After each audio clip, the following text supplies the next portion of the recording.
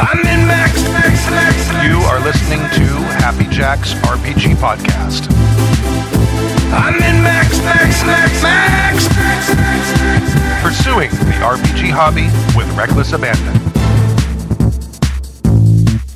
Why, hello, and welcome to Season 29, Episode 13 of Happy Jack's RPG Podcast. My name is Stu. My name is Kimmy. My name is Stork. And in this episode, Eric from New Jersey writes in about a GM system issue. Magic Octopus writes in about immersion. Paul the Octopus, Paul the Octopus, Paul the Octopus, we love you. Don't remember that? From the World And an octopus's garden in the shade is the one I'm always thinking of. Oh my god. Oh, this was My daughter loves that fucking song. I'd rather be under the sea. the dude, the octopus in the tank in the German restaurant. You don't remember this? No.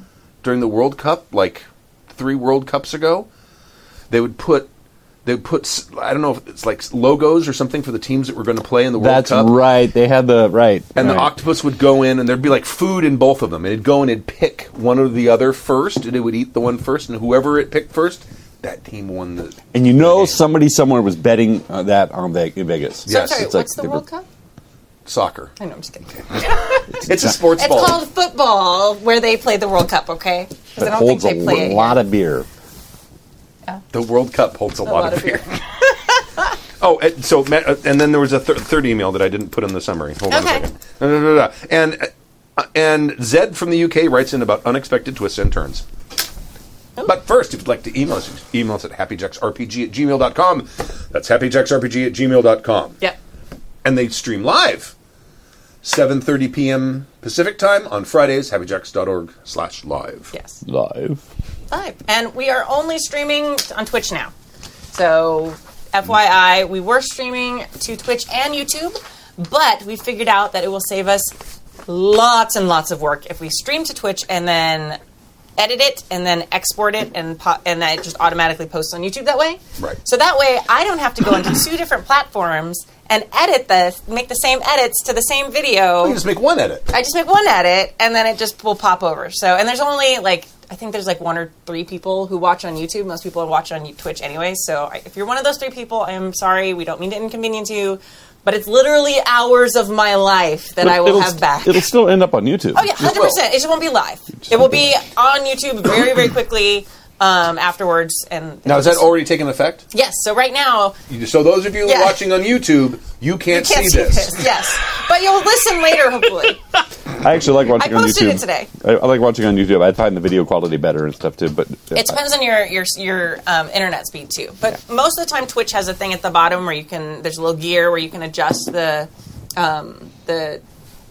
quality, the resolution. That's the word I was looking for. Thank you.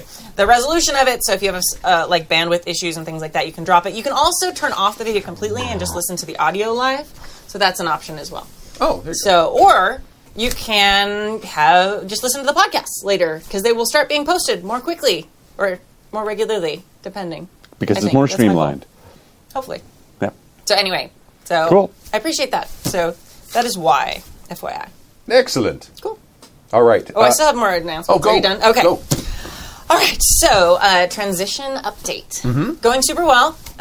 Most of my sewing area is now completely dismantled.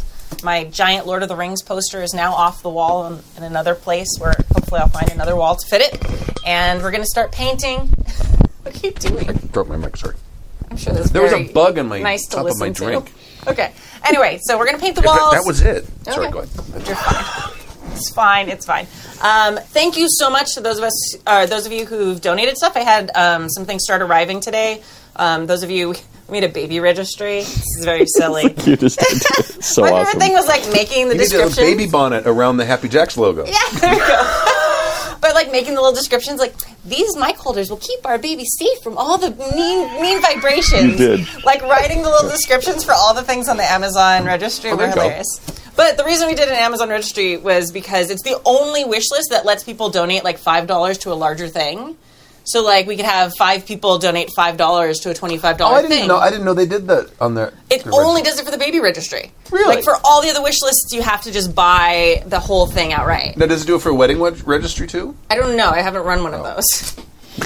But I did the baby registry, and I knew it was a thing there. So I made a wish list thinking it would be the same, and then it wasn't. So then I was screw it, we're making a baby registry. Right. And then we did a theme. So our little Dio, so that's what we've named the new studio is Dio. And so it's getting stuff. So thank you if Like you... after Ronnie James deal? I'm not going to tell you the joke. I told it to like 3 people, and they got sad, so I'm not telling the joke about how we got the name for it now. Bill I'll tell came you up with it, later. though. It's very funny. It's very funny. What is it? I'm going to tell you later. You don't want to tell them? No, they'll be mad and sad because it's kind of a cutting, funny joke, but never mind. Okay. Mystery. So anyway, things are going really well.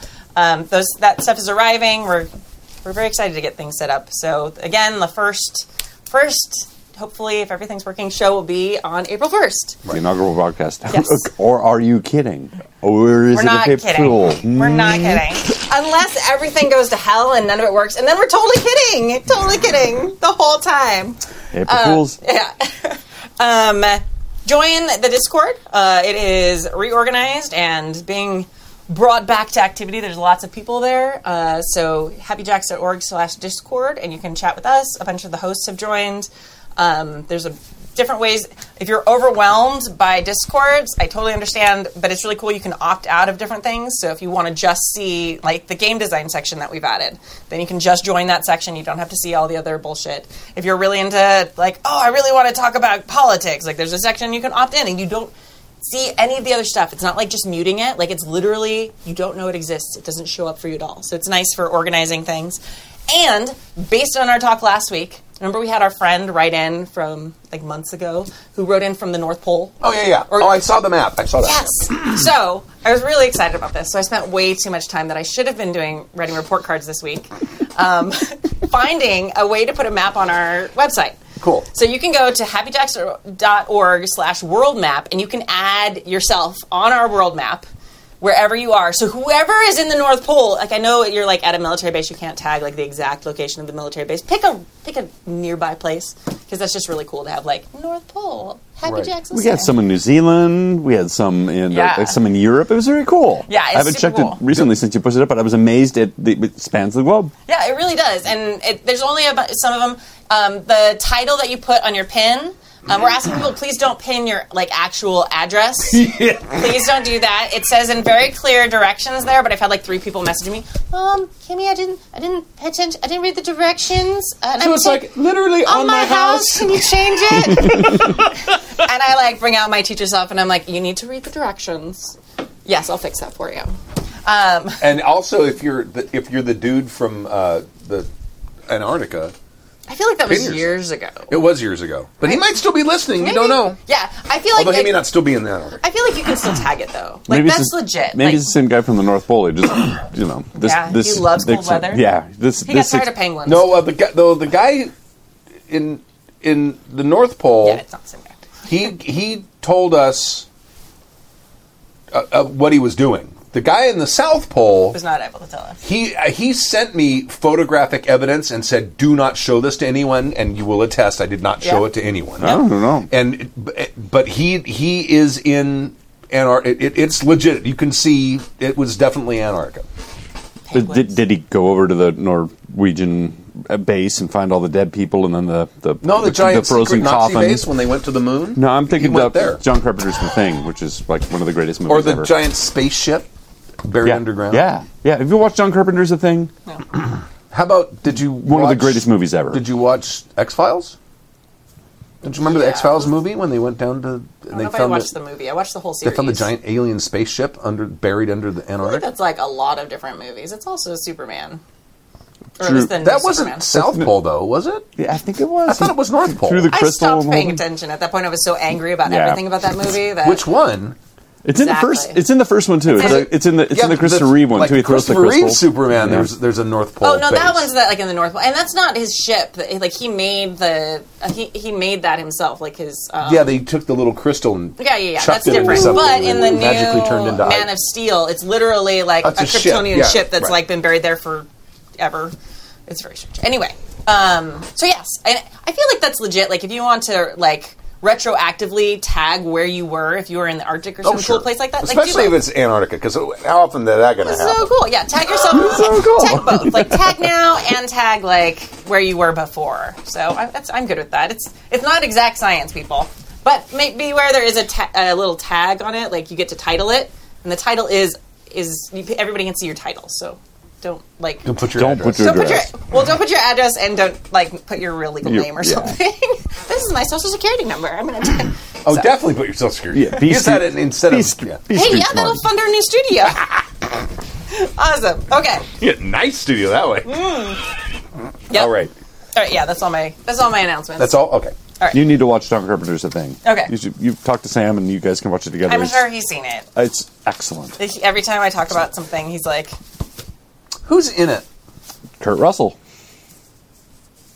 Who "Now else? who's Kurt Russell?" No, who else? Wilford Brimley.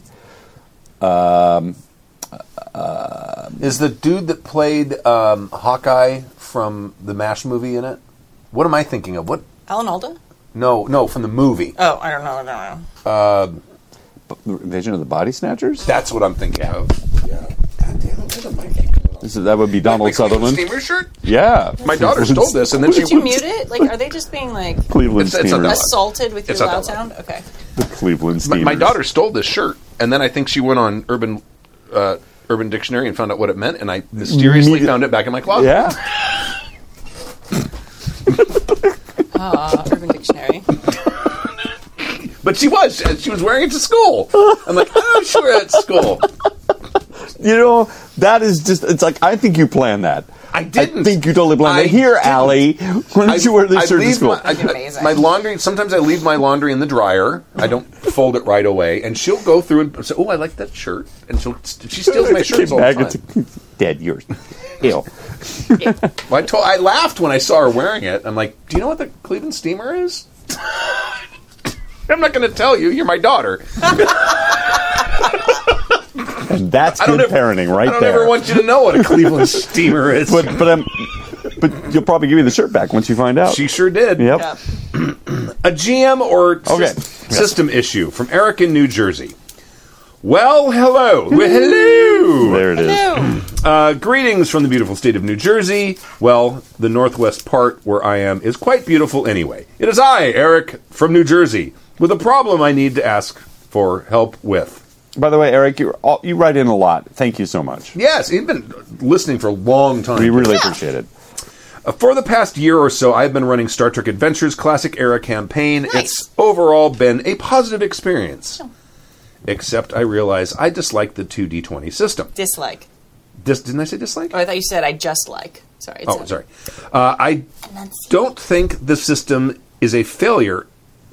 Are you giving me notes right now? You can read it. Go ahead. That's fine. I'll do the next one. All right. Is a failure. It is more of the fact that my GMing style and the mechanics are not completely compatible. While I am a serviceable GM with a system, not the best, but not the worst, according to one player who has never played with me before.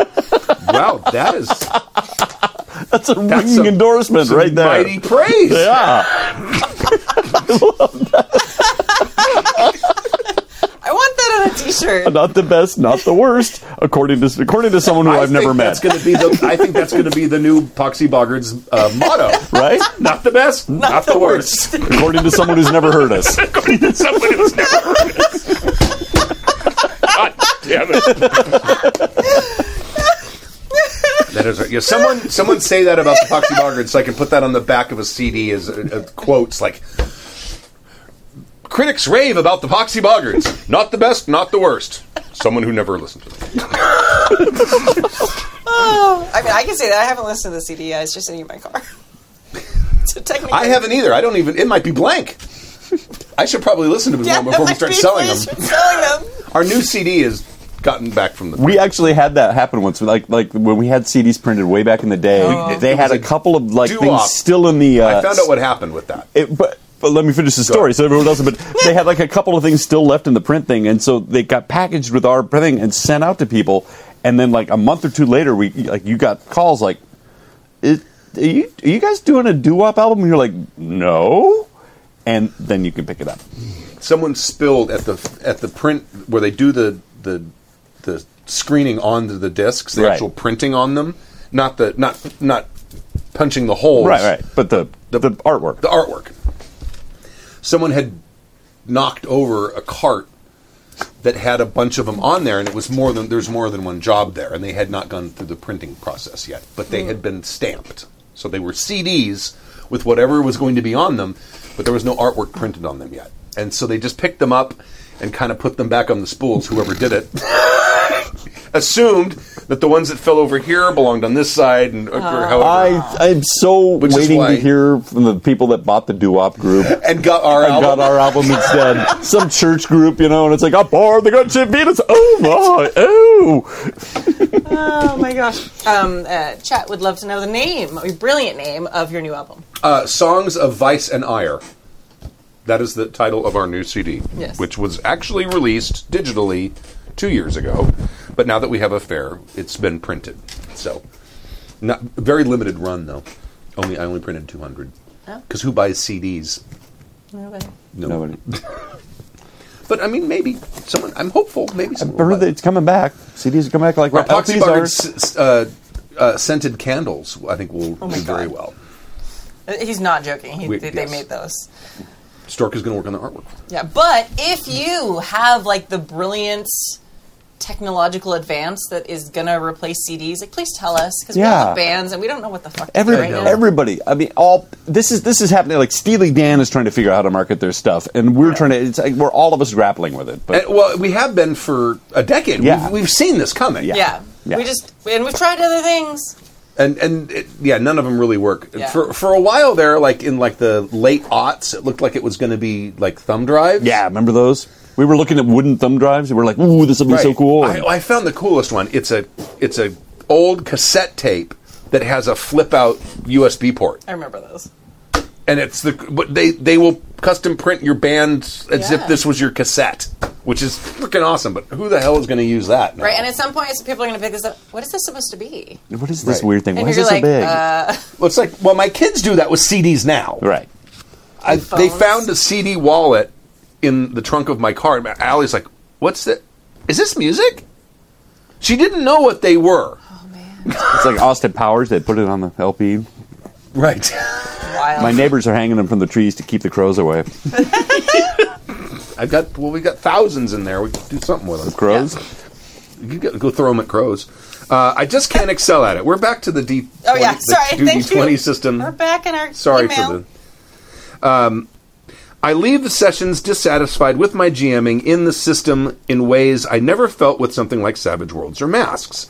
Normally, this would result in an adult conversation between me and the players, but if we decide to stay with the system, my players would maybe think that I'm not giving it my all because of the difficulties I have with the system, and I don't want to put that nugget in their mind just yet. So right now, I see three options. One, stick with it, try to get better at it. I don't hate the system, but I don't think it's completely compatible with my particular style. However, practice makes perfect, and perhaps I can grow as a GM outside my comfort zone in this regard.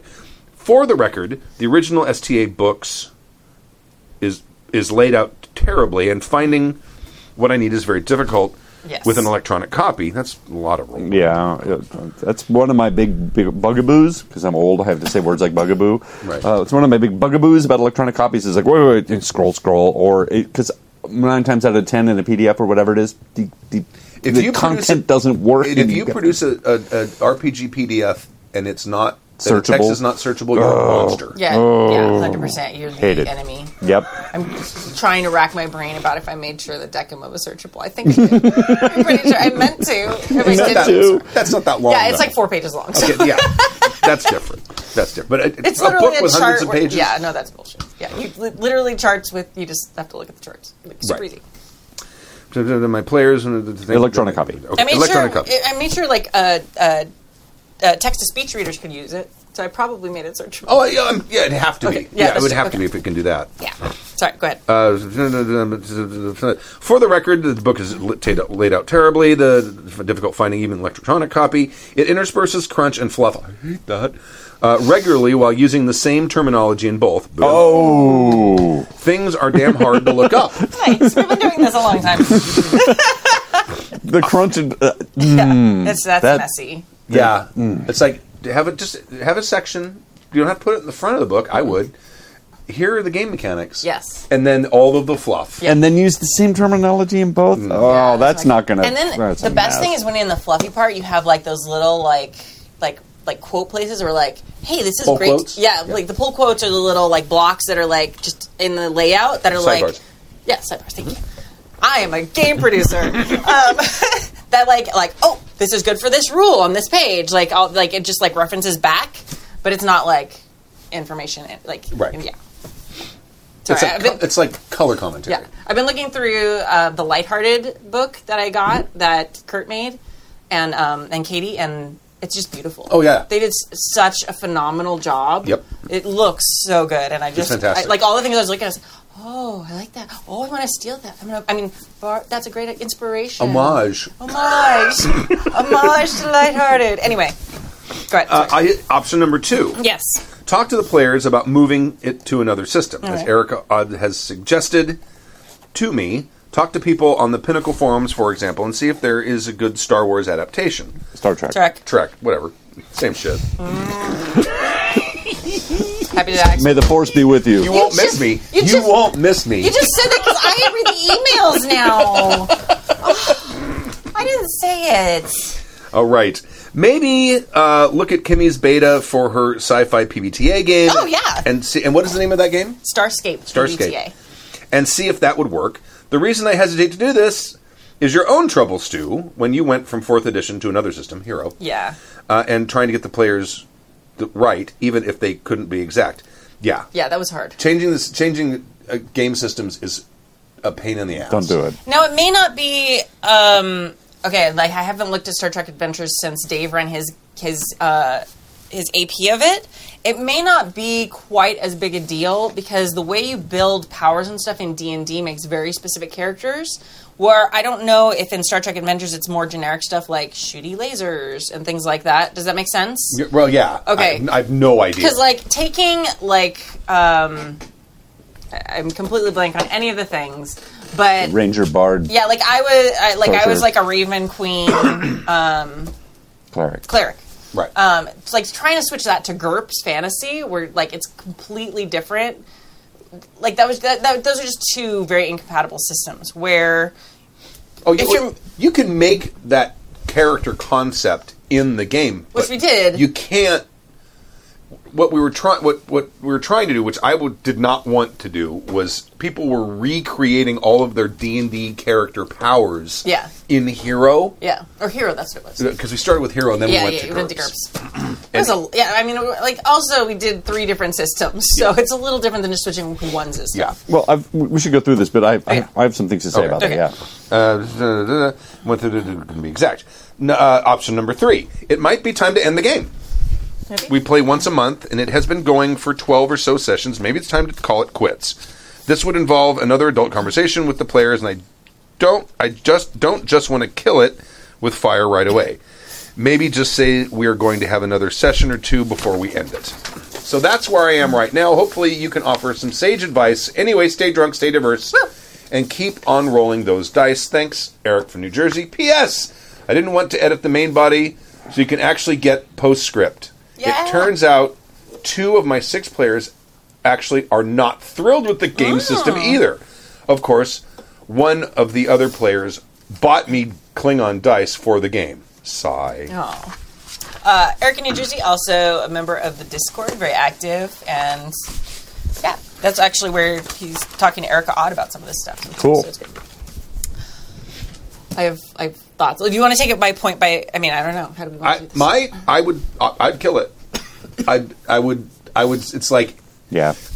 switching systems is a pain in the ass. Yeah. It's a real pain in the ass. Even tell people, it says, no, just take your concept, like the basic concept. It's a nightmare. And just make a new thing. They're like, but I have this feat I got with XP, and I want this feat. But it's even more than that. I mean, you're trying.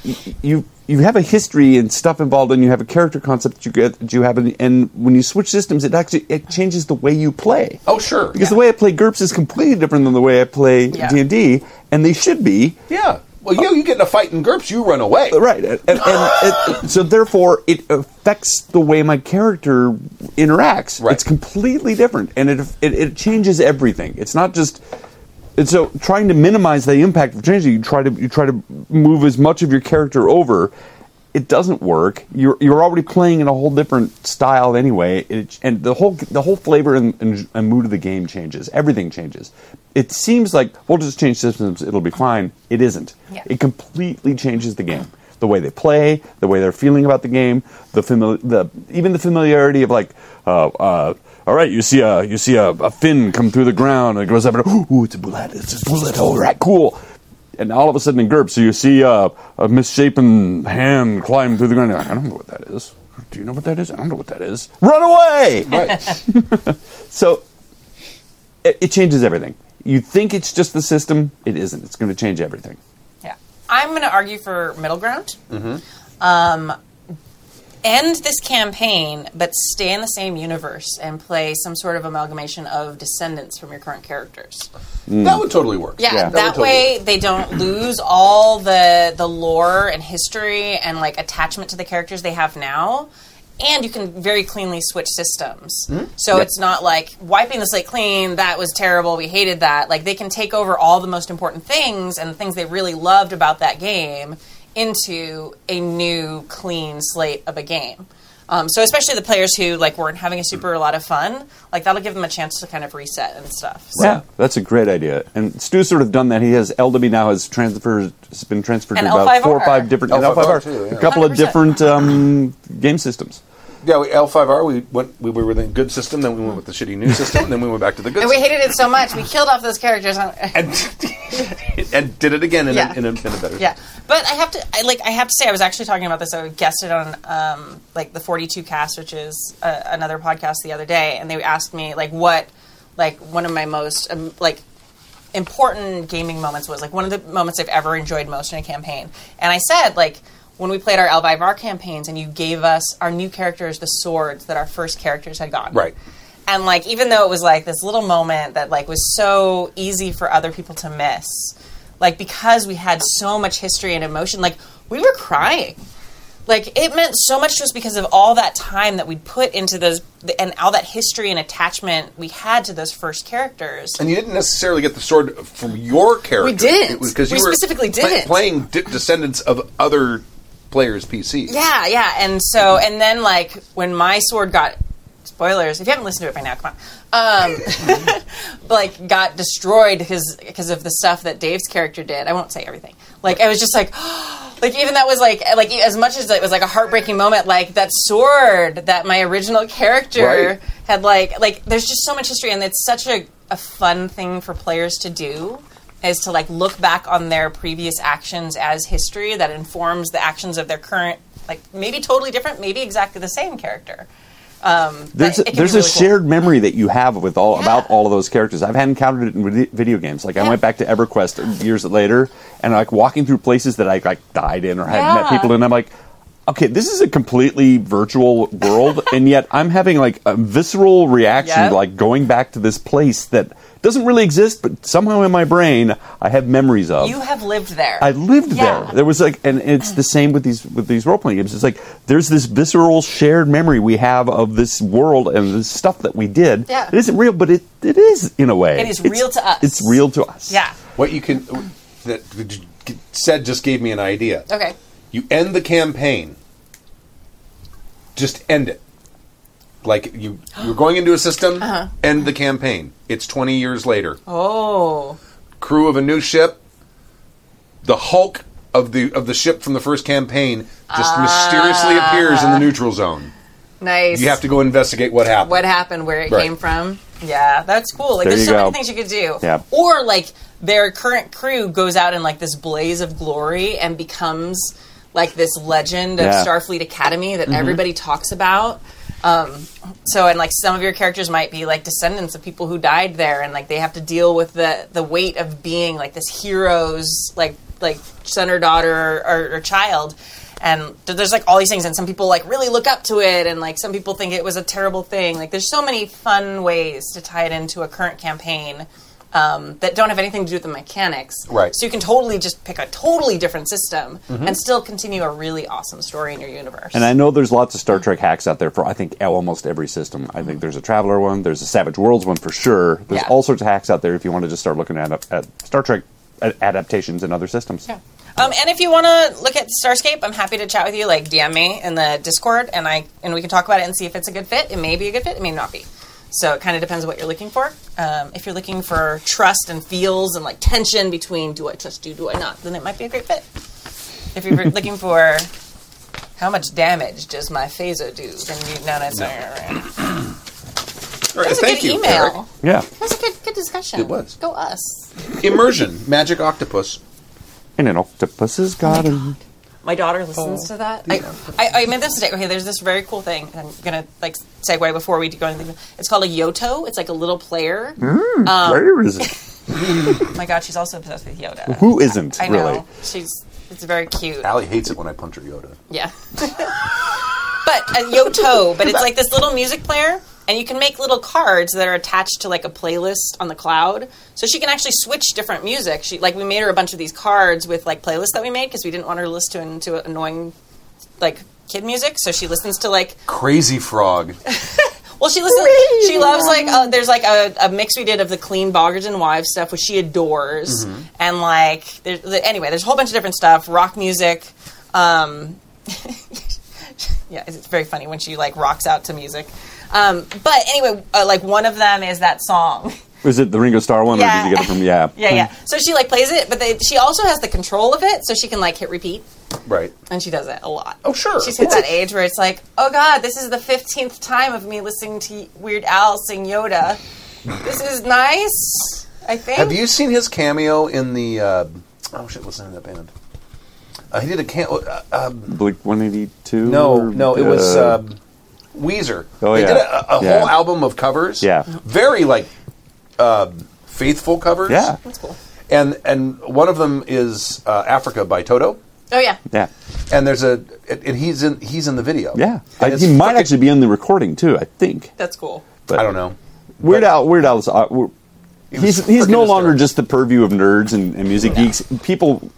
rightfully so, have caught up with the genius that is Weird Al. I was talking about it today at work, just to decide. Like, when Michael Jackson did Bad and Beat It, he did Beat It first, and then he did Bad, and there's a song cycle. One led to the other.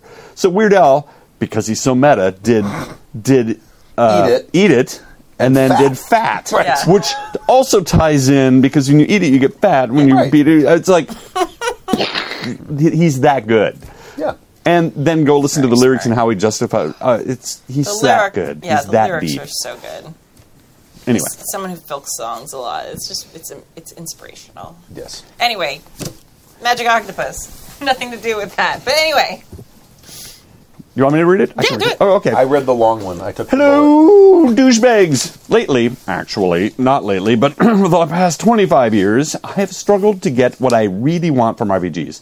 When I first encountered them as a kid with my mind's eye, I saw different imaginative worlds and wanted to go experience them. Reading these magical RPG books evoked something unique in me, something like that pre-written and crafted stories from movies, books, and comics could not achieve. A dream of diving into these worlds and not just spectating them from the outside. I've been gaming for almost 30 years now, and to this day, the great moments where I truly feel like I am embodying my character are few and far between. I feel that I am alone in my problem because immersion doesn't seem to be that important to others. My ideal RPG session would be just the characters shooting the shit around a campfire. That can only happen if the players are truly in the moment and feel free to improvise on their characters' knowledge and experiences from the world. Also, the players would need to prioritize the experiences of being in another world rather than the need to achieve an adventure goal or to progress the narrative. As an example, one of my favorite moments was when my lute-playing fighter gave tips to the local bard on how to construct a never-ending song.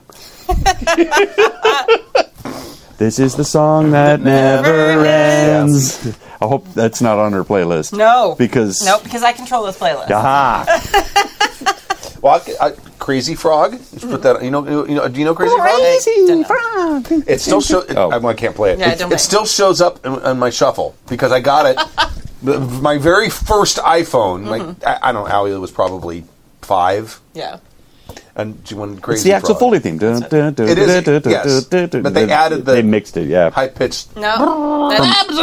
From Beverly Hills Cop, though. Yeah. Yeah, that definitely sounds like a thing I don't want on a playlist you No. can't repeat on. No. No. It would repeat. It would It was. repeat. Disney used to have a radio station and would play it on it, and I remember we had a conversation about because Stu and I have kids around the same age, so we would listen to these things. And one time, Tom Waits came on the Disney thing, and it's what's he building in there? Oh, God. What's he doing? And the kids thought, well, this is kind of interesting and stuff. And I'm like, Tom Waits, yeah. I was like, hear all the construction noises in the yeah. background. What's he? He's got all those magazines. What's he doing? Just weird there? shit. It's That is just very weird strange. It's a great tone poem. Tom Waits, the great Tom Waits. Where the hell was I? I was reading. As an example? we did that already. No, as an example. One of my favorite movies. Okay, loop playing benefits that to construct the never-ending song and what the benefits of that might be. There were no game mechanics used, and the discussion had no bearing on the current mission or adventure. It was just two dudes talking shop. It seems to me that for most people, the biggest things in RPGs are stories and rules. Which one is more important depends on the person. But to me, the most important and thus far nigh unattainable ideal is immersion. I want to look at a fantasy world through my character's eyes and feel it. I want to see attack ships on fire off the shoulder of Orion. I want to watch sea beams glittering in the dark near Tannhauser Gate. And I want to talk about how it felt. That was all improv by Rutger Hauer, apparently, during that movie. Was it really? Yeah. It was all improv? It was that whole shoulder of Orion and sea beams glittering on 10 hours again. People often asked him when he was still alive, like, what does that mean? He goes, I don't know. It was like 2 a.m. and I'm standing on a rooftop and he says to come up with some stuff and I came up with it. And why do you even remember? Yeah, he was a curmudgeon, I guess. At this point, it is probably After our own hearts. It is probable that the best immersion comes from just reading RPG books and using my imagination. Maybe a group with a similar desire doesn't exist. Maybe I'm completely wrong about this and wouldn't even like such immersion. Nevertheless, I desire it, and so far haven't got what I want. Questions. 1. How important is immersion to you? Can you share some immersive moments from your gaming history? 2. What kind of system do you think would cater best to immersion? My feeling is that a simulation is one like my favorite, GURPS. Yeah. Instead of a narrative system, by definition, narrative systems prioritize narrative, that is, story and controlling narrative, with rules makes the game more distancing instead of immersive. I know exactly what he's saying. Thanks, and keep on jacking happy. Magic Oh, my. That is my criticism with any game that gamifies narrative. Okay, so let's start with number 1. How important is immersion to you? To me, number 1. Absolutely. Number 1. It is the most important thing. Yeah. It very rarely happens, but when it does happen, it is fucking magical. Yes. As a GM, it never happens. No. But as a player, I mean, well, kind of, maybe a little bit. You get those moments where you feel like, okay, it's going to sound awful, but like God. Where, like, they're talking, they're arguing, they're so into it, and you just are, like, sitting there watching. Look what I have wrought. Yeah, it's like, fight for me, my minions. Yeah, it's not exactly the same, you're right. But you are completely immersed in what they are doing in the world you've created. To me, for it to be immersion, it would have to be if it happened while I was portraying an NPC. Okay, that can happen. Where I'm like, I feel like that's full not as in much. Yeah. Well, having seen... You shouldn't be that close with your NPCs. And you if need to you're be GM. calculating while you're playing that character. Hold on. I don't know if you guys have played with Dave Kazay, but he completely immerses himself into the character's roles, into the world, and into his narrative. No, there's a difference between him being like he's a good actor. Yeah, he's is a good what actor. It is. Like He's fair. And immersing into the story, yes. But while he's being that NPC, if you know him well and you watch his eyes, you can see him calculating and thinking as a GM. That's true. He's still GMing. Yeah. So he is amazing at like getting into it and performing to get his players into it. That's true. But he's not becoming that character so much that he's not thinking about what the character is doing for the players. Yeah, well, that's fair. Yeah. Yeah, So that's like fair. he is amazing at creating immersion at his table. I think Okay. it's the magic. Yeah. I think so. Yeah. But yeah, I think it's the most important thing. I think we are super lucky because we've always kind of had had those moments. Like Right. it's not constant in every game for any group, no matter how amazing they are. To be honest, it's a rarity. And To feel that true immersion, like I am experiencing what my character's experiencing, it probably doesn't happen every session. it's exhausting, Yeah. and it's also It is exhausting. it's It can also be. kind of scary to a lot of other people too, because it's like suddenly you're crying or yelling. Oh yeah, especially if it's a very emotional moment, and Yeah. suddenly I'm as angry as my character is. Shit, this is not healthy. Yeah. Yeah. Or I'm as sad as my character is, or whatever it is. And you can't keep that up for No, very long. And feeling emotion swings is fucking exhausting. It's what I'm saying. That's what I'm saying. So you can have like moments of it in like maybe once or twice a game, but to stay in like an emotional state of your character, That probably isn't healthy. it's not healthy, and it's exhausting and emotionally draining, and it's not good Well, for that's you not, at all. But at that point, if it's like the whole session, that stops being gaming at some point. Right. That starts being like method acting exercises. well, actually, I have a thought about that Okay. for two. But yes, But yeah, can you share some immersive moments from your gaming history? I can remember when Mac and I got into our characters and we were yelling at each other at Yes. the table, and I think it It's always genuinely funny scared when it is. some of the other people. That was stressful. Yeah, very everyone starts stressful. checking in. It's like, are you guys like? Are you guys okay? Mad at each other? Yeah. And we're like, no. Allie came in. and we were like, oh, hi, Allie. Yeah. Right. And my biggest one was also, it was a fight. It was when I was playing Oppenheimer. Yeah. And we got in a big argument because I went out and decided to be a vigilante and I can't remember the guy's name, but he was like the leader of our team, and he's like trying to dress me down. I'm like, you need to stop coddling these criminals. And you went off. I remember. Oh yeah, You talked about and we had this. this. Oh, and it was fun, but it was intense. And you shake. Oh, Your yeah. body doesn't know you're pretending. This is what actors. That's the thing. Yeah, it's like you're tricking your endocrine system to start like. This is what a lot of actors contend with. Like when they're in the moment, they're in the zone, and they get that. Their body doesn't know that they're pretending. They've worked themselves into such a snit that they're literally shaking or crying or whatever, and it's emotionally draining, and it's not healthy. No. Which is why I contend a lot of actors are kind of crazy because they live on that edge a lot. They get paid a lot of money to live on that edge. Well, some of them get paid a lot of money. Yeah. Right. I don't know. I feel like And some of them live on that edge. Yeah. I feel like some of them feel like they have to be on the edge to be valid, like Right. to be good acting. Like, oh God, like, They'll see me acting if I'm not actually. yeah, like they feel like they have to be it Really all good. the time. I forget who it was, but some famous method actor was talking to some other famous actor, and you'll know who this is. It was when I Dustin say- Hoffman, Yeah. and he let everybody Oh, off that the hook was, for method acting, and it was. Well, no. Somebody said I don't know if it was him, but at some point, he said, have you tried acting? Oh yeah, That's Yeah. That was Dustin Hoffman Yeah. again, and it was the Marathon Man. That's it. And Dustin Yeah. Hoffman, And it's the guy that played the dentist. yes, and Dustin Hoffman had stayed up like 3 days and looked all haggard and everything, and oh my God, his name fell out. I Because just I had put it a second pressure ago. But he walks in and he's all refreshed, has his coffee or whatever, and Dustin Hoffman's all, and he looks at it. Why don't you just try acting? Yeah, that's what you do. Yeah. But years later, Dustin Hoffman was on, I think, Inside the Actor's Studio, and he kind of let everybody off the hook for method acting. He goes, you don't have to method act all the time. And he launched into something and started shouting, and came back and said, not feeling a thing. Just shouting, not feeling a thing. It's a tool if you find yourself stuck, but you don't have to be method acting Yeah. all the time. It's exhausting. And he went on, and it was like, oh, thank God, if Dustin Hoffman can And let it's us probably off the not hook. good for you. Right. No, definitely not good for you. No. I feel like I do this more than both of you. I feel like I get immersed in my characters pretty easily. Well, obviously, like not when I'm GMing, but I feel like generally I have at least once or twice a session, like a moment where I feel like I'm my character talking. Right. Gosh, there's been so many moments.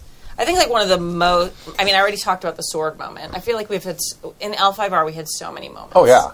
Like there's moment. The magic is like there's moments where you as a player are immersed in your character, but the real like magic moments is where you look up at the table and you realize.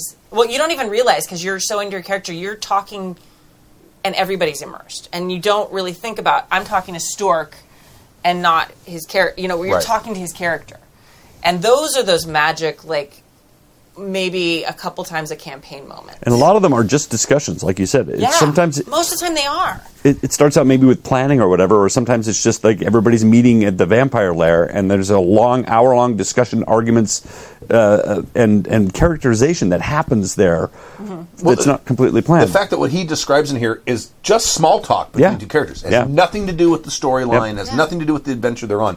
That's the kind of shit that, like, actually not only can that help immersion, but it also breathes more life into the characters themselves. Absolutely. It can also be super frustrating if you're Stu and you want us to make some progress on the storyline, and the vampires just want to sit and bitch at each other. Just do something. Hours. Just do something. 5 episodes of. No, you're just like, oh, this is a real problem. This could be dangerous. Let's put a pin in it. Yeah.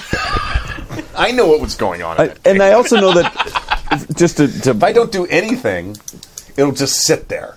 Now, moving on to the system. Because you know how I GM. I can't think of like a specific. I think the end of another like a point that really sticks out to me is at the end of Jason's Revelations campaign, which is his first playtest of Demigods here. Right.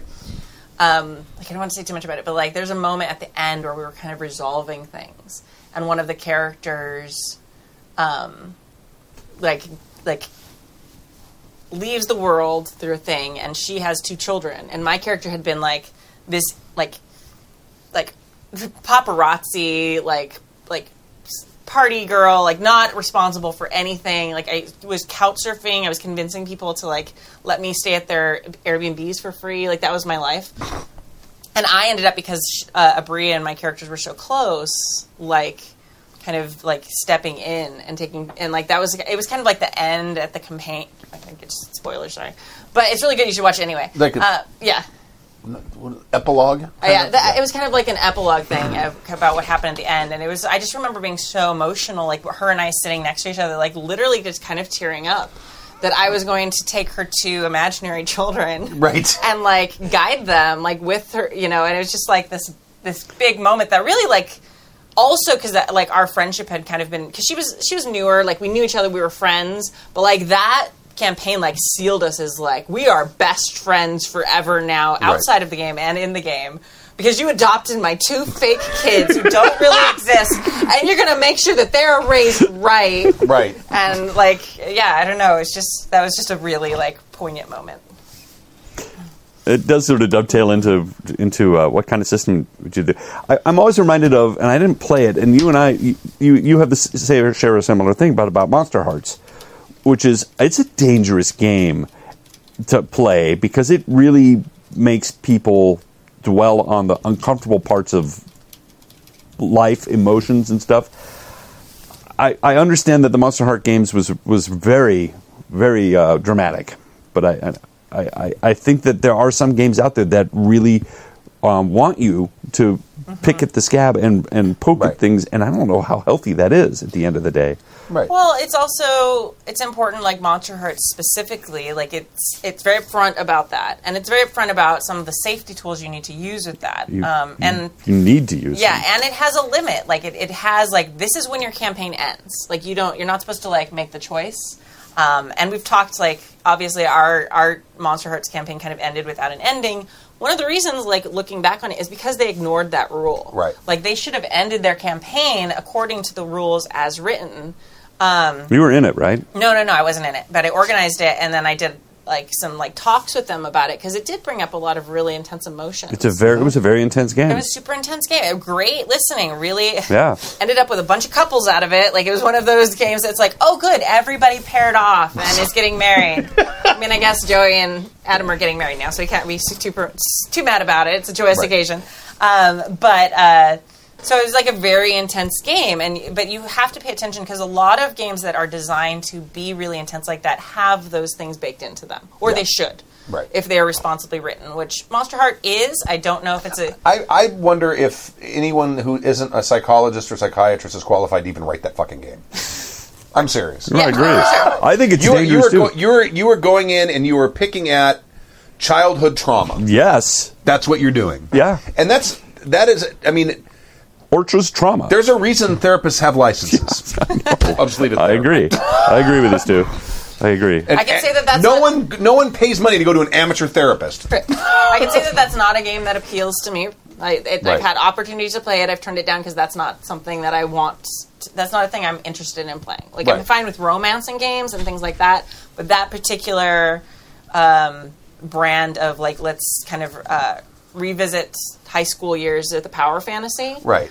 Isn't something that speaks to me. That may be also because I didn't feel powerless in high school, so I can absolutely empathize with people who did feel powerless in high school wanting to try that. But again, like you were saying, it may not always be a good idea. Right. And especially not a good idea if there are mechanics there to try and keep you safe and you're ignoring them. Right. So it's something that needs to be done very carefully. And looking back, and responsibly. Yeah, I think Monster Hearts has a place, but I don't think you can ever really play a good game of Monster Hearts streamed. It's a very private experience. Right. So I think our group did a really great job of staying true to what Monster Hearts was supposed to be. There have been other APs that people were like, hey, that was an interesting show, but that wasn't really what Monster Hearts is like. Mm-hmm. Because it is so personal. And it really takes is. so much trust. I think that's something that, trust, that's a very good point. There's a lot of trust in that. And you're basically gaming with strangers. You don't really know them. And to put yourself and lay yourself naked like that in these games is scary. Yeah, and so when you're and when you're streaming, even if you trust everybody at the table, there's always that other person you know is there. Mm-hmm. And you may not know them and you may not trust them. So that's always a hard thing. And I kind of talking about that, I feel like that's something that's really important with this immersion. And I feel like that's something that you build trust with a group, and that increases the chance of that immersion happening. Oh, definitely. I think that's super key. So if you're at a group where you're feeling nervous or you're feeling self-conscious about becoming immersed in your character, it will not happen. Right. So I think, yeah. And there are things the GM can do to encourage that, like having in character conversations, not even necessarily about the game, or because there's even Savage Worlds even has a mechanic in there. There's that interludes, something like that, where it's like, and you can get like a little bit of a bonus if we flip a card and tell them a story about a triumph you had once in your past or something. Yeah. And then, it's a great mechanic to build up your character's history and flesh it out, and also to get a chance at that elusive brass ring of immersion. Yeah. Now, let's go to number 2, because I feel like we had a pretty good segue. Yeah. Now, I was going to say, I don't think that there's a system out there that's going to do it for you. I think what you probably need to do is you pick a system, but ignore most of the mechanics, and only use a randomizer and some rules when you feel that you can't do anything else, if you can't talk your way out of it. If the less you bring up randomizers, the less you bring up charts, the less you bring up armor classes, the more immersion you're going to have. I remember I played with a group of people in high school who he kind of came up with his own game. We had dice, but he would just sort of talk and narrate a story, and occasionally we would have to roll some dice just as a randomizer, whether you attack or whatever. But for the most part, we would discuss things. And so when you came to the city guard, instead of looking up for a stat to see if I could talk my way out, it's like, what do you say? How do you go? And so really, we spent more time talking and interacting with NPCs and interacting with each other, and less time rolling dice and looking up rules. And it really made the games much more intense, much more personal. We were all talking in character most of the time. So you're playing a story game. It was, but it wasn't. It was before it became a thing. But it wasn't necessarily a story game. Well, it was really more of just original D&D was so rules light. That's what I'm saying. If you go back to the Zero edition, super rules light. There's no skills. Right. Oh wow. I mean, there was a chart for if you're a thief, but I mean the whole idea of that game is very similar to what you're talking about. It's player skill versus character skill, and I think a lack of rules or simple rules, or even if it's just rules that you just know like the back of your hand. Yes. Those are all things that are going to get the rules kind of out of the way, out of your mind space enough so that you can get immersed. Right. I have to say, and we're going to talk more about him in a few minutes actually, but when we played our Darknet game, and Mook was GMing GURPS, I didn't think GURPS could be an immersive game because of all the mechanics involved. Absolutely. And I mean, we played it before, but I feel like it was sort of bumpy because we'd switch systems all those times and stuff. But he made it so seamless; it became incredibly immersive. And part of it was like Bill and Tyler and Elsbeth were all at the table too. So it was like also a group that I love, and they're like some of my best friends. So you have that trust. But if you know a system well enough, even crunchy systems can become pretty, Absolutely. pretty immersive. And that's actually a great note for all GMs. Like, because I played with Mook as well, and I know GURPS pretty well, but he made it so that you didn't ever have to look at a rule book. In fact, I don't, he's like, don't. And so he would tell you what happened. You'd roll your dice, and he'd tell you what happened. And I think that's a good note for any GMs. Just try to keep your players from looking at their stats. Try to keep your players from trying to look up numbers or powers or whatever. Have them ask you, and you tell them. Yeah. It puts a lot more on you, but it means that way the players are free to just interact and play, and not sit around at the rule book for half of their turn trying to figure out what Right. they can do. Yeah. It's unfair. And don't play mage. And don't play mage. Because if you play mage, you're going to end up having to look at a lot of shit I'm anyway. just doing that. I had Yeah. sheets of paper and everything. It's just really hard. You're trying to look at your options, and especially if you don't play the game very often. I think generally, like, the best system for immersion is the system you know the best. Yes. Right? That's Absolutely. where I was going with that. There is one other note I wanted to make, which is if you really like immersion and you sort of like to tell stories and stuff, I think Fiasco is a wonderful way. It's not necessarily a game, I think. I think of it more of theater sports. But if you haven't tried it, you get a group of friends together and you open up this playbook and there's chapters and you role play out the situations. And it's a wonderful, you can't not be immersed in Fiasco. But it's called Fiasco for a reason.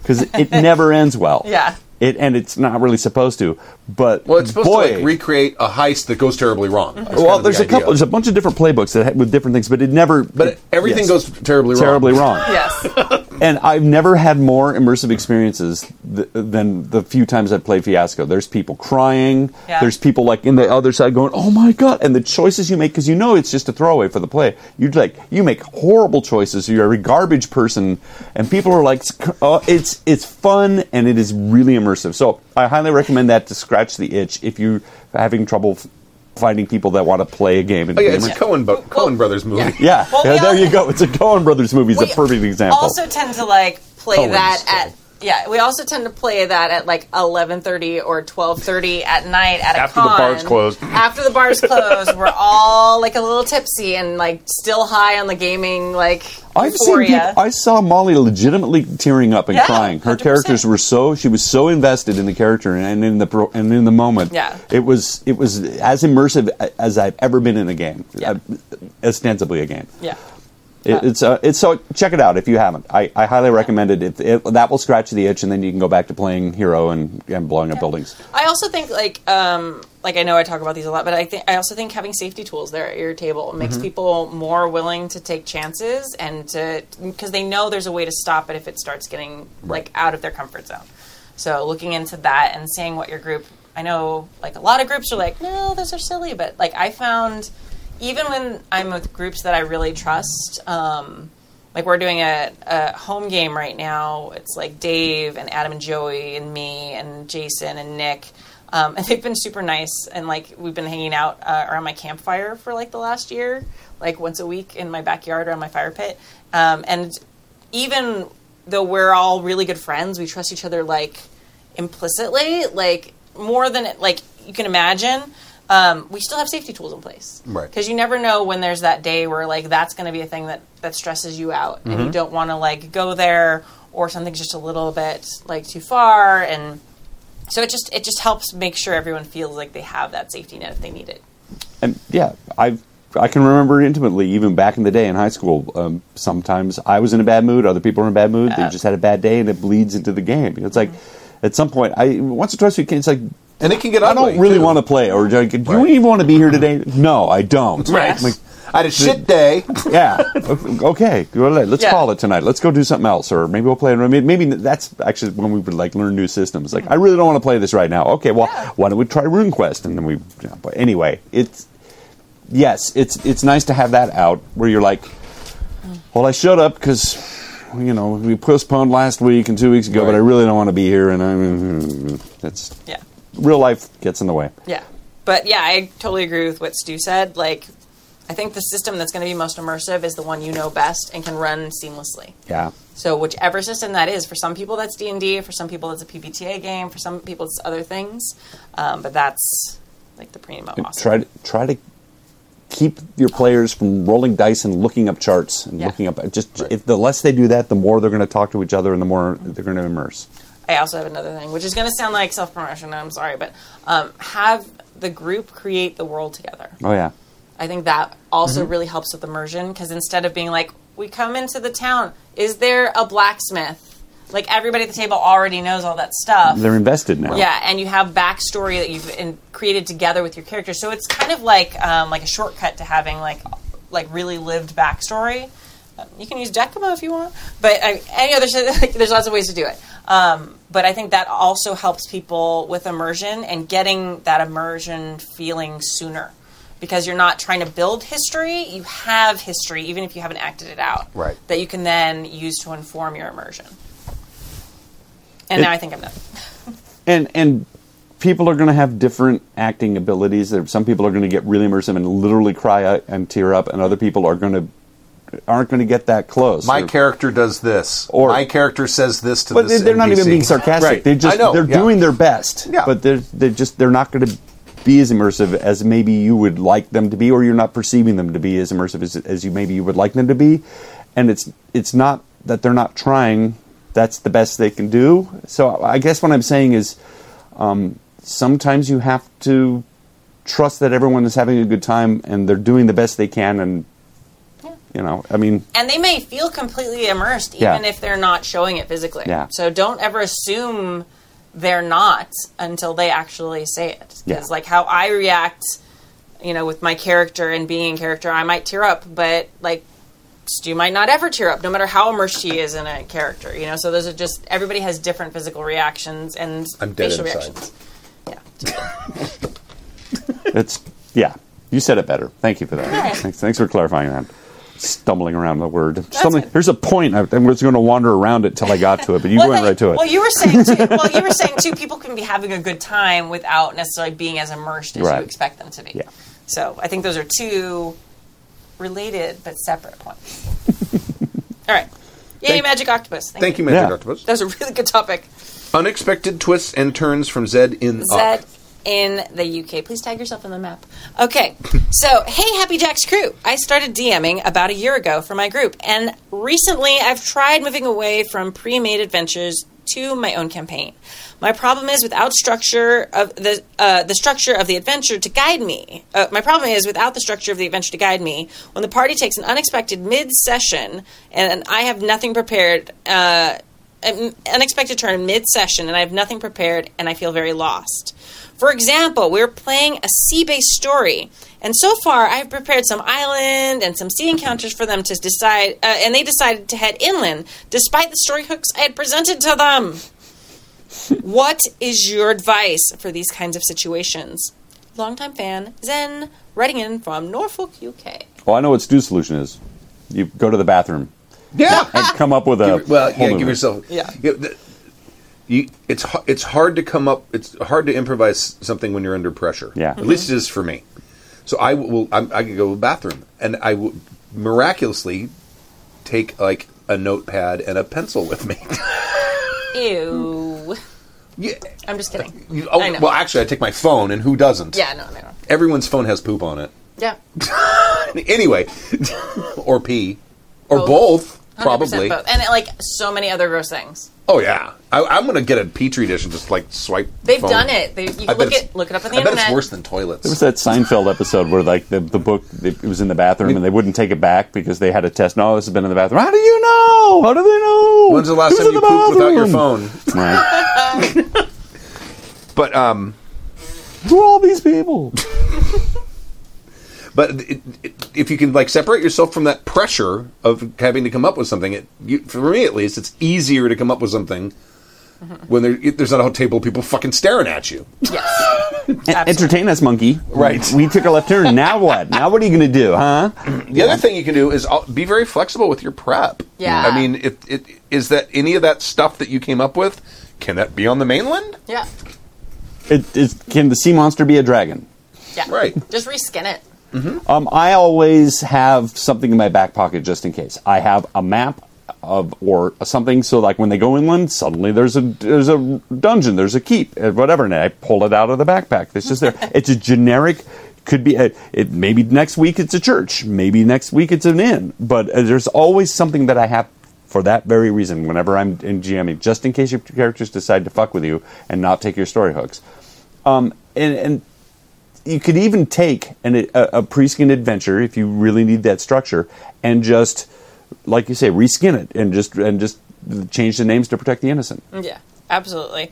Reskinning is like the best tool in a GM's kit. When I do systems like Wild Talents or things like that, where you have very specific hit points and hit locations and things like that, I always have like a stack of like printed out, just kind of like bad guys. Right. And then it's like, oh, these bad guys are the security team at the, science facility. The stat block's a stat block. They're not going to know. Exactly. And then it's like, they're not going to know it's the same pirate they killed like 10 minutes ago. Exactly. So save that stuff and like just have like a list of it, or just basic things. You can print out things.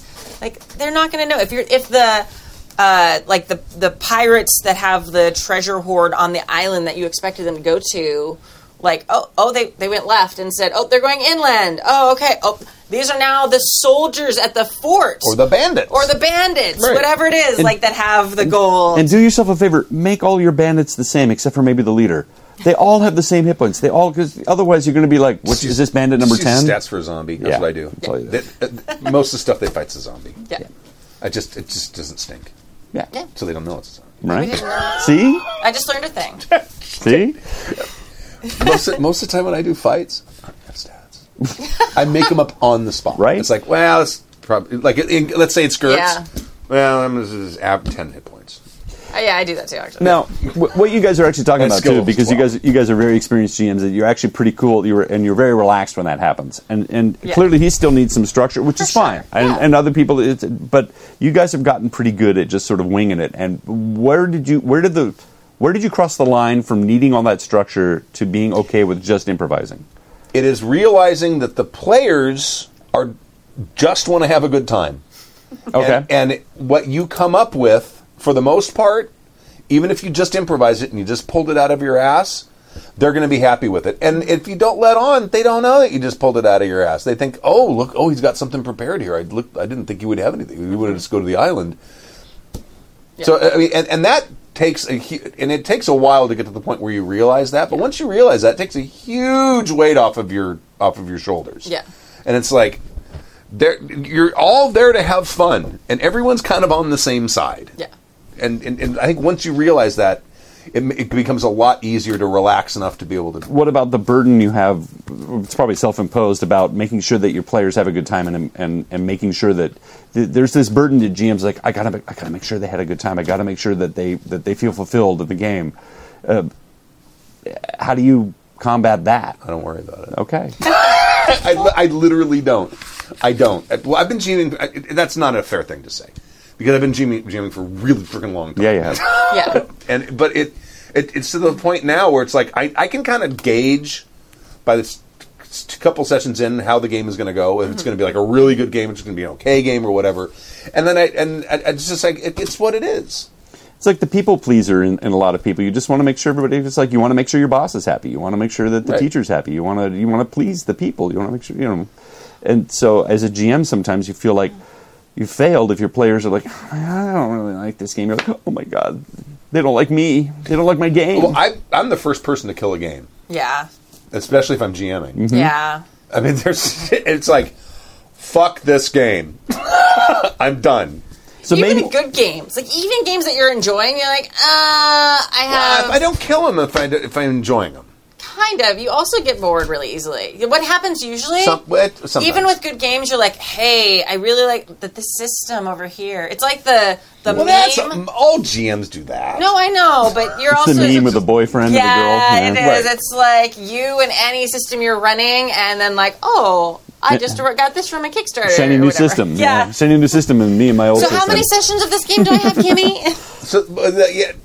That's happened a few times, but like, it doesn't happen that much. Really. I mean, if I'm running L5R, no. I love L5R. You love L5R. V20, fucking love that. And he's run games that have run for 2 years or so with us in them. I've run run games that had 40 sessions. That's a long fucking No, for sure. campaign. So I But like the GURPS game, it's going to end up running what?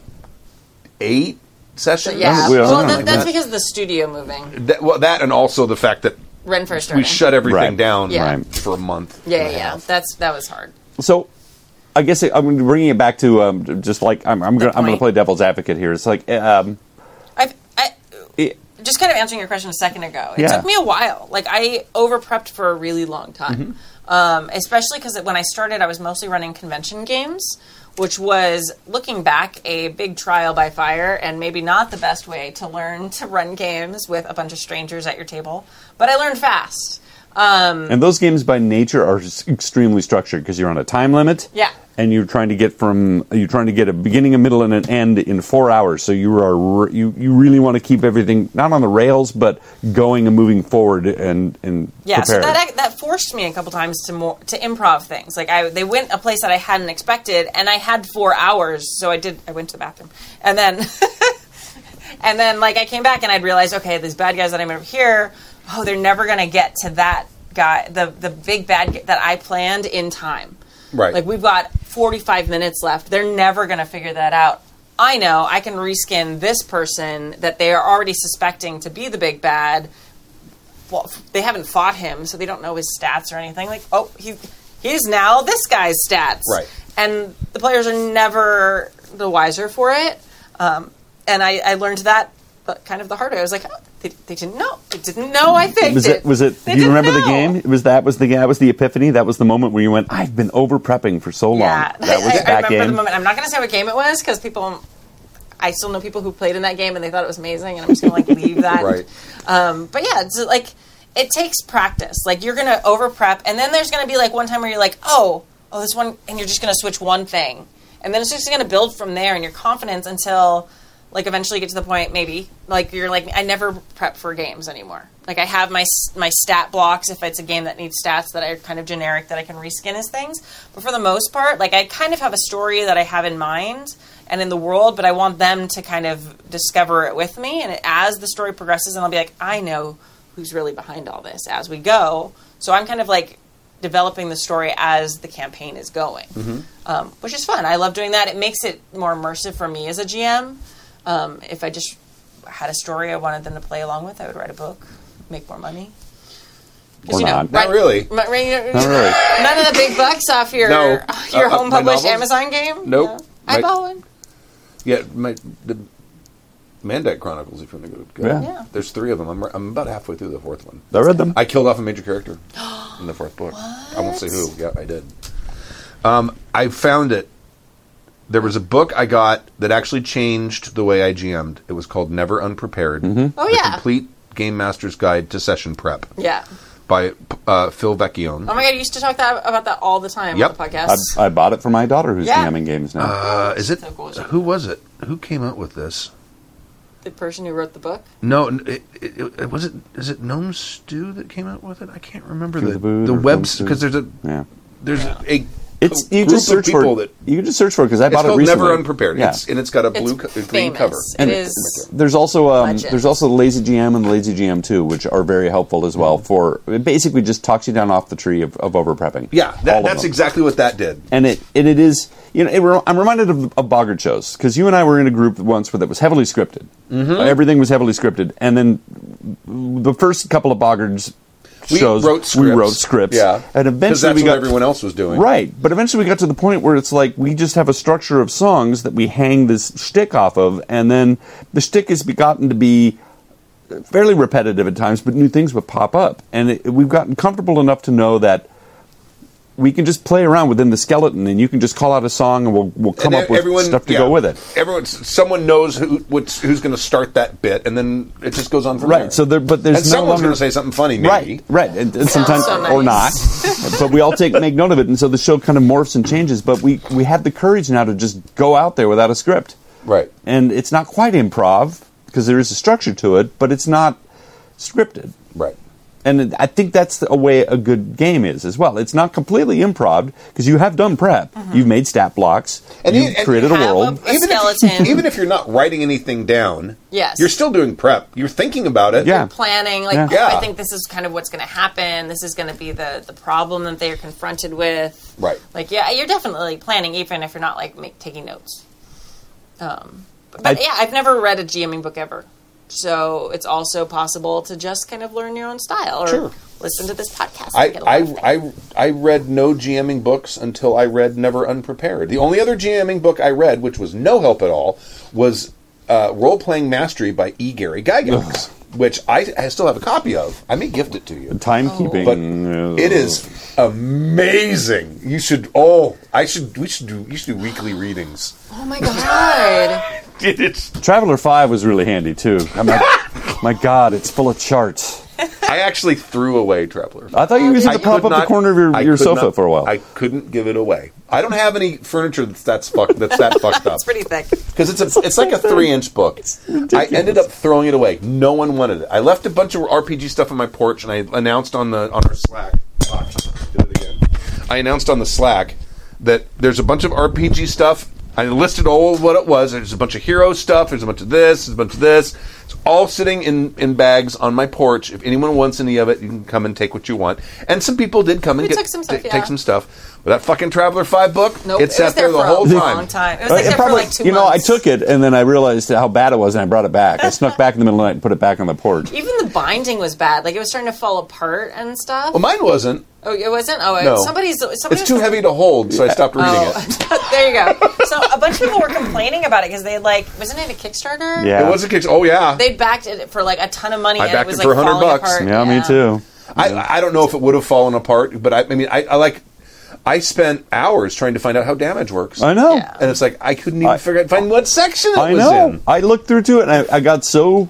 There were so many charts and hit probabilities, and I started trying to figure out where the actual rules were, and it was just First, 20 pages of the book And is the back of it- probability charts of dice. like he was using it to justify why I couldn't believe it. I could not believe it. I'm not kidding. It is the still shining have it. example of how not to write an RPG book. I still have It it. really is. And I don't. and Mongoose Traveler is so solid and so strong. It's like, and this guy came up with the original Traveler, which was a decent little game. It was a fantastic and game then when that it came game, out. it was so disappointing. It was like It's just unmanageable. I think it was mission creep. it's like, well, he hadn't done anything for 40 years. It was like he stepped out of his DeLorean. I'm like, I'm the gaming god. Bye-bye. And you're like, what is this? Where have you been for 40 years? Oh, I see. Working on this. And Chat says, working- how solid is it? Good game. Yeah, they also say happy show retirements too. Oh, thank you. Not for like 3 more weeks. 3 more. 3 more sessions, and then we're going to be at my house. And Stork is still going to be there. And I'm still going to be there. Already getting mad. Don't get mad. I'm not mad. I'm going to miss Stu, but I'm going to make him come sometimes. I'll show up eventually. He says he wants to run a game or so. Yeah. And Yeah, I mean, I expected it to be like a break as you like revel in your newfound freedom. Yeah, well, and then eventually, oh my God. yeah, I got plans for you're this gonna place. have so much. Yeah, but once he like settles And you- in, and you're like, hey, okay, I have my space back. I can go there, and I don't have to be obligated to like do audio files or post anything. I can just Right. talk about it and then come Yeah, home. fuck doing that stuff. Well, Yeah. I'll be doing that stuff for the folk show. Oh, I wasn't sure we could talk about that, but yeah, But that's easier. you've though. got That's your- so you've much got- easier. he's got other I have projects. to download a bunch of fucking YouTube videos and scrape the audio off them. You're That takes fucking so forever. Mad at me? I figured out how to fix that already. I've already fixed it. Well, how do you still have to download the video? How are you getting the audio out? We can talk about this Are off you camera. doing it in YouTube or are you doing it from Twitch? For Restream.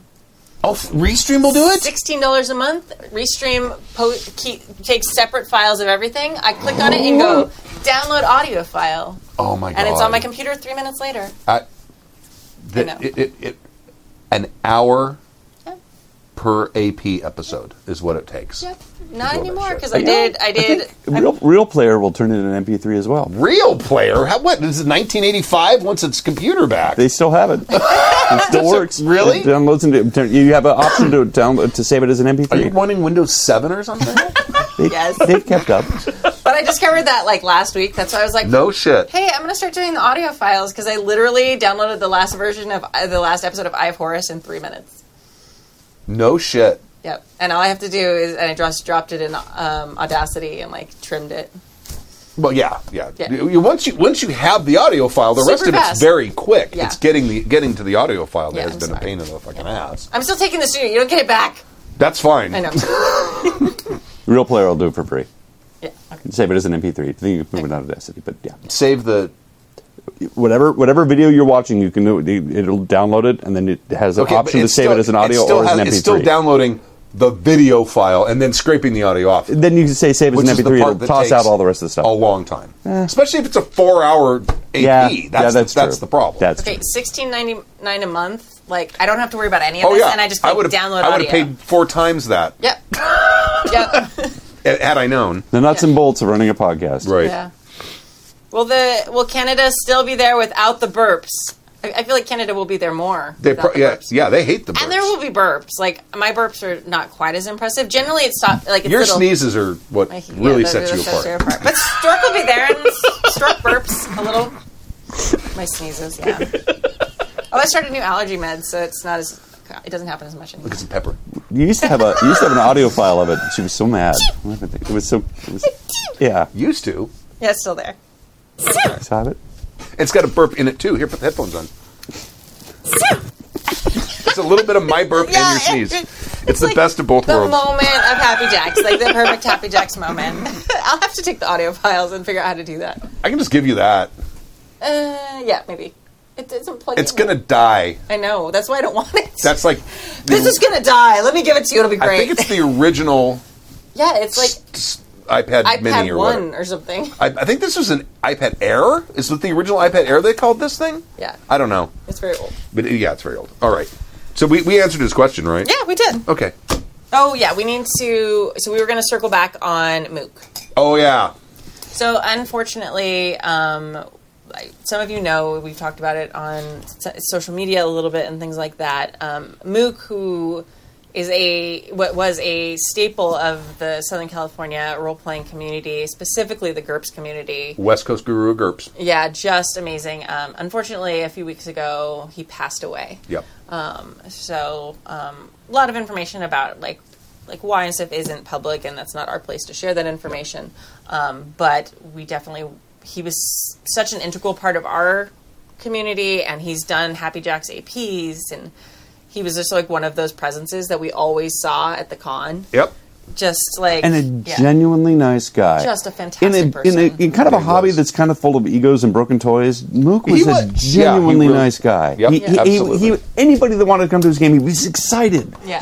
He was literally excited to have players at his game. I remember walking in and he's like just vibrating. And when your GM's excited to have you, you get excited. Oh, he was such a great gamer and player. Yeah, so talented. And loved gaming and loved GURPS and wanted to share and wrote great books about it, by the way, too. His books are actually very worthwhile. How to be a GURPS GM. How to be a Published by GM, Steve really. Jackson Games. Yep. Yeah, absolutely. They're very worthwhile. But he was just a genuinely nice guy and a great GM. Some of the best games I've ever had at cons were his games. Yeah, absolutely.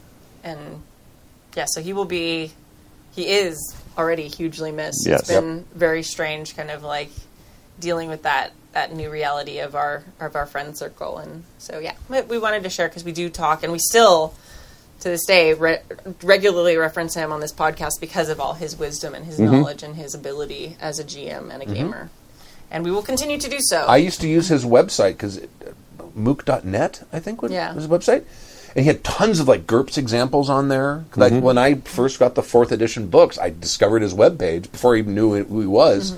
And I went through and it's like, oh, he's got combat examples with all the optional rules. Oh, this is awesome. So he could read through it and like kind of understand it, but then he could go through the examples. It's like, and the stuff he contributed to especially to the GURPS community was just amazing. He just loved gaming and he loved role playing. GURPS was his comfort. Yeah. That as we said, pick a game you like and run it. That was his system. But he just loved gaming. He loved everything about it. He was a really great champion of our hobby and just a genuinely great guy. Yeah, it was so fun to just like sit and hang out with. Yeah. Always enthusiastic. So he will be sorely, sorely missed.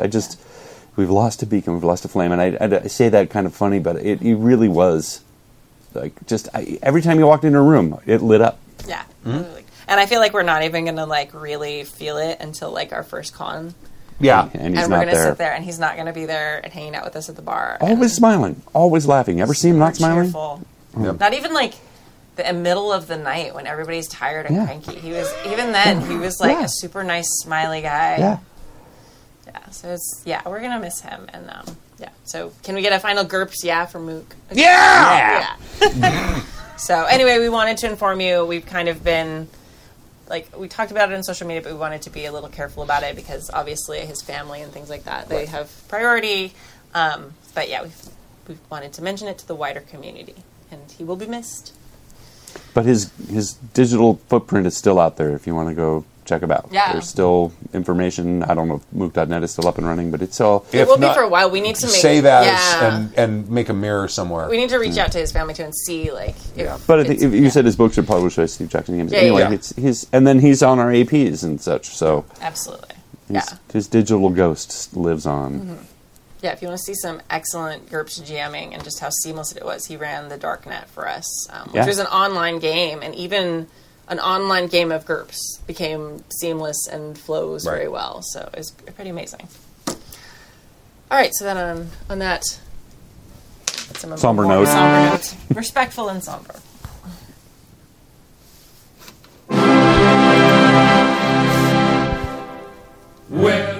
Thank you for joining us for season 29, episode 13 of Happy Jacks RPG Podcast. My name is Stu. My name is Kimmy. I'm Stork. And we'll see you next week, 7:30 p.m. Pacific time, right here at happyjacks.org/live.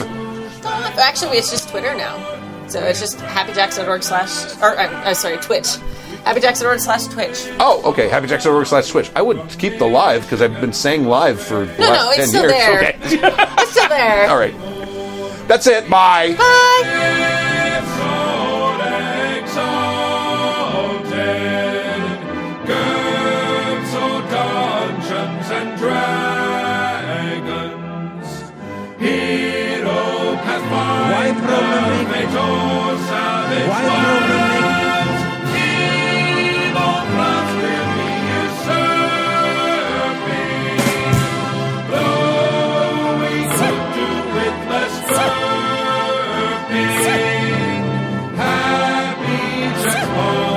Why problem make?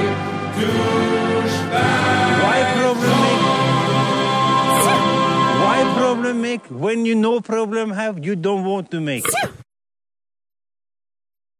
The preceding program has been a presentation of the Angry Folk Media Empire. Bum, bum, bum, bum, bum, bum, bum.